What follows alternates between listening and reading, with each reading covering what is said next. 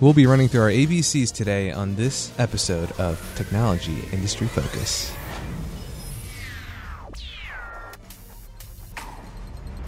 Hello, fools. This is Vince Shen coming to you from Alexandria, Virginia. I'm filling in for Sean today, and I have with me Dylan Lewis, and we will be talking about Google's big reorg this week. Yes, we will. I heard you pause there for a second when you were saying what edition of the show it was. I know you were tempted to say consumer goods. Habits die hard. Yeah. So we'll be talking about Google's Alphabet announcement today. For those of you that don't know, Google is going to be reorganizing under a new name, Alphabet, and separating its money-making businesses from its moonshot ones. So largely we'll be seeing the Google ad and internet properties separated from some of their more tertiary businesses. Yeah, this is huge news. I think this is probably the top headline for quite some time in business news in general. You know, it's Google after all, and this is a huge reorg for them. So what's the management situation kind of going to look like with some of the founders? Yeah, so Larry Page is going to run Alphabet with Sergey Brin. So the two of them are the co-founders. And so they will step up and run Alphabet. Sundar Pichai, who had been the senior VP in charge of products, will now be the CEO of Google. And like I said, that's going to encompass all of the internet products. So Android, search, YouTube, apps, maps, ads, Gmail, etc. And just in terms of a general breakout of what to expect for the subdivisions within Alphabet, like I said, we have Google with the search and internet properties, and then Google X, which is some of their major technological advancements in that lab. Calico, which is healthcare anti-aging research. Fiber, which is broadband, internet, and cable. Google Ventures, which is their venture capital investment arm. Google Capital, which is capital investments and some late-stage tech venture capital. And lastly, Nest, which is smart home products. Okay, so those, they're going to be running those kind of like independently now under the umbrella of Alphabet. Mm-hmm. Do you know how they might have come around this name? So Larry Page in a blog post said, we like the name Alphabet because it means a collection of letters that represent language, one of humanity's most important innovations, and is the core of how we index Google search. We also like that it means alpha-bet, and in parentheses, alpha is the investment return above the benchmark, which we strive for.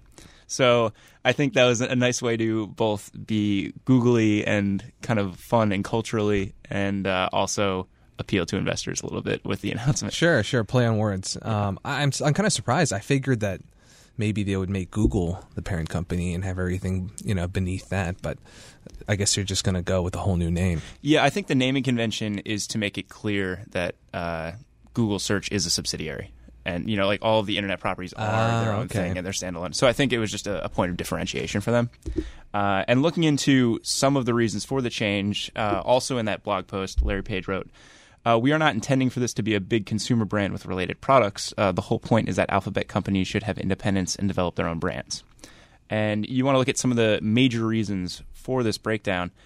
I think part of it is just that it's more sensible in terms of managing the current portfolio of projects that they're working on. You look at some of the internet property stuff that they do, and then some of their moonshot healthcare stuff, and they are just totally unconnected. And so in a lot of ways, it makes sense to have management teams set up that can specialize in that and are less tethered to the Google search type thing, or they're independent, so why not run them as independent? No, that's great, and I think that probably will give investors some relief too, because the Google search business being much more stable, cash cow kind of business is going to be very different. Some of those moonshots that you mentioned, having that clarity between the segments is very important. Yeah, and within this breakdown, I think each independent company is given a little bit more autonomy. They can give each operating division a little bit more leeway in their decision-making and some of their business decisions. I think another big thing, and this is something I think they kind of hinted at with their blog post, is that it's a big step for talent retention. So one of the things that they said in the announcement was that it offers them the opportunity to reach management scale. And so you look at someone like Sundar Pichai, who has been at the company for, I think, 10 or 11 years at this point. He goes from being a product manager to being an executive. And, within the Silicon Valley realm, it's a big ego boost, and it's a big way to keep someone at a company. There's so much poaching going on in the tech world that it's huge for them in terms of talent management. Absolutely. Some of the other big things that I think kind of motivated the change I think it's a push towards transparency.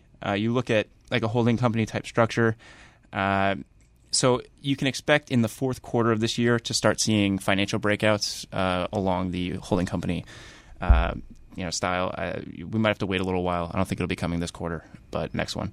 So we'll be able to see the results for Google specifically broken out. And, I think in the past it's been kind of this guessing game. Like we've known 90% roughly of money coming in was through ad revenue. But with separating out Google's core business from these separate ones, I think you can eliminate some of the uncertainty about the stability of their cash cow.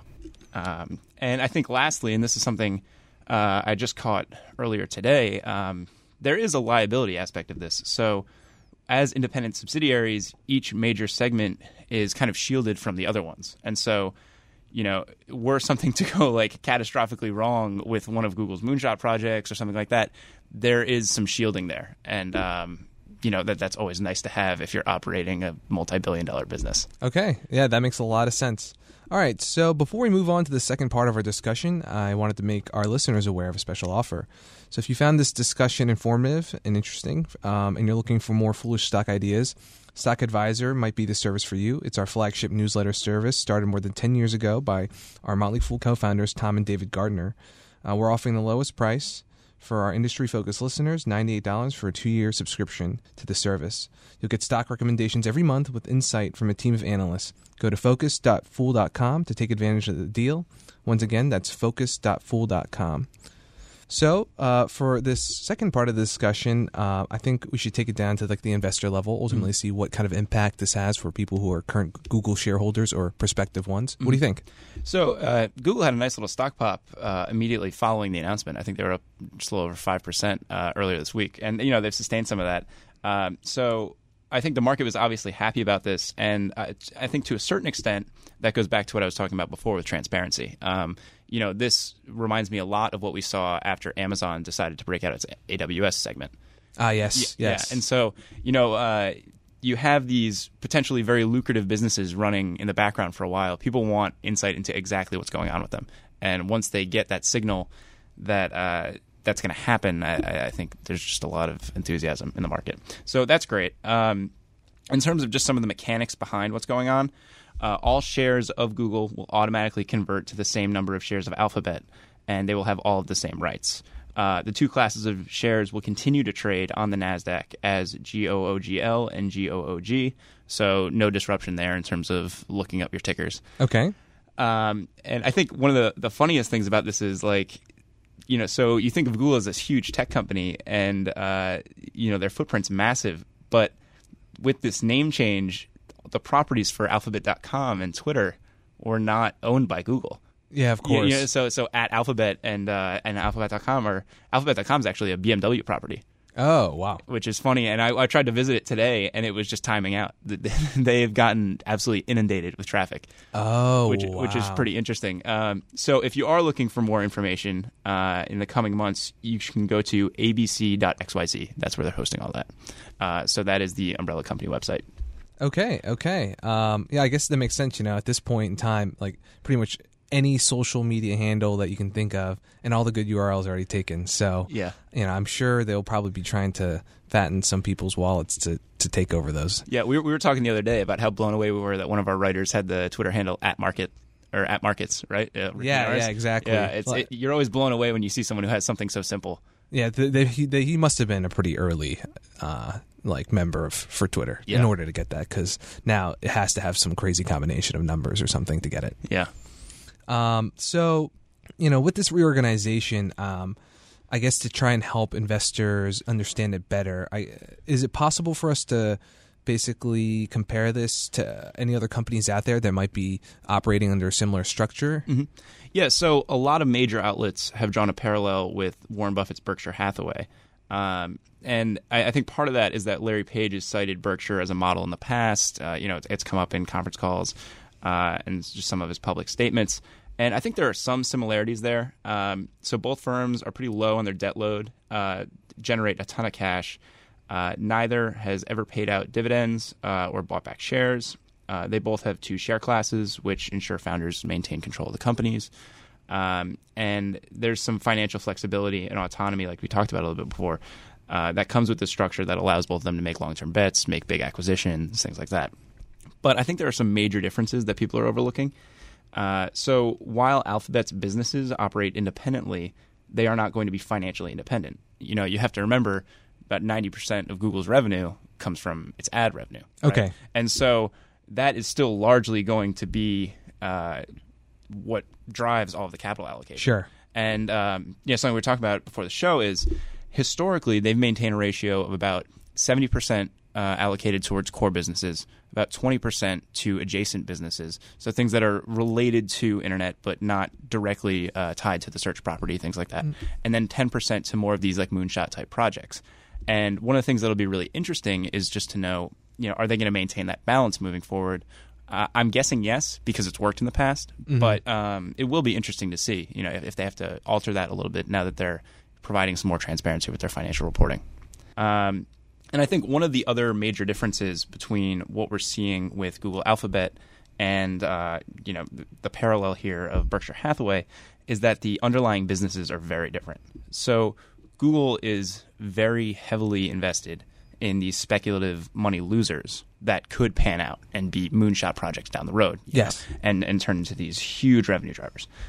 While Berkshire has this near like pathological obsession with value investments. Of course. And so they are looking for things that are undervalued and that they know that they can just capitalize on it. And so fundamentally, the business approaches are very different. Yes. Structurally, there are a ton of similarities, but I wouldn't go so far as to say that Google is becoming like the Berkshire of tech.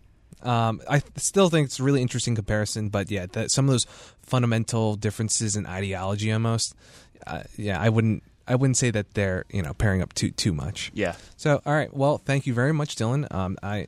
Great discussion. I think this is a very cool topic. There's a lot of different layers for people to explore who are interested in investing or current shareholders. Yeah. But otherwise, to close out, as always, people in the program may have interests in the stocks they talk about, and Motley Fool may have formal recommendations for or against these stocks. So don't buy or sell them based solely on what you hear. Otherwise, thanks for listening, and Fool on.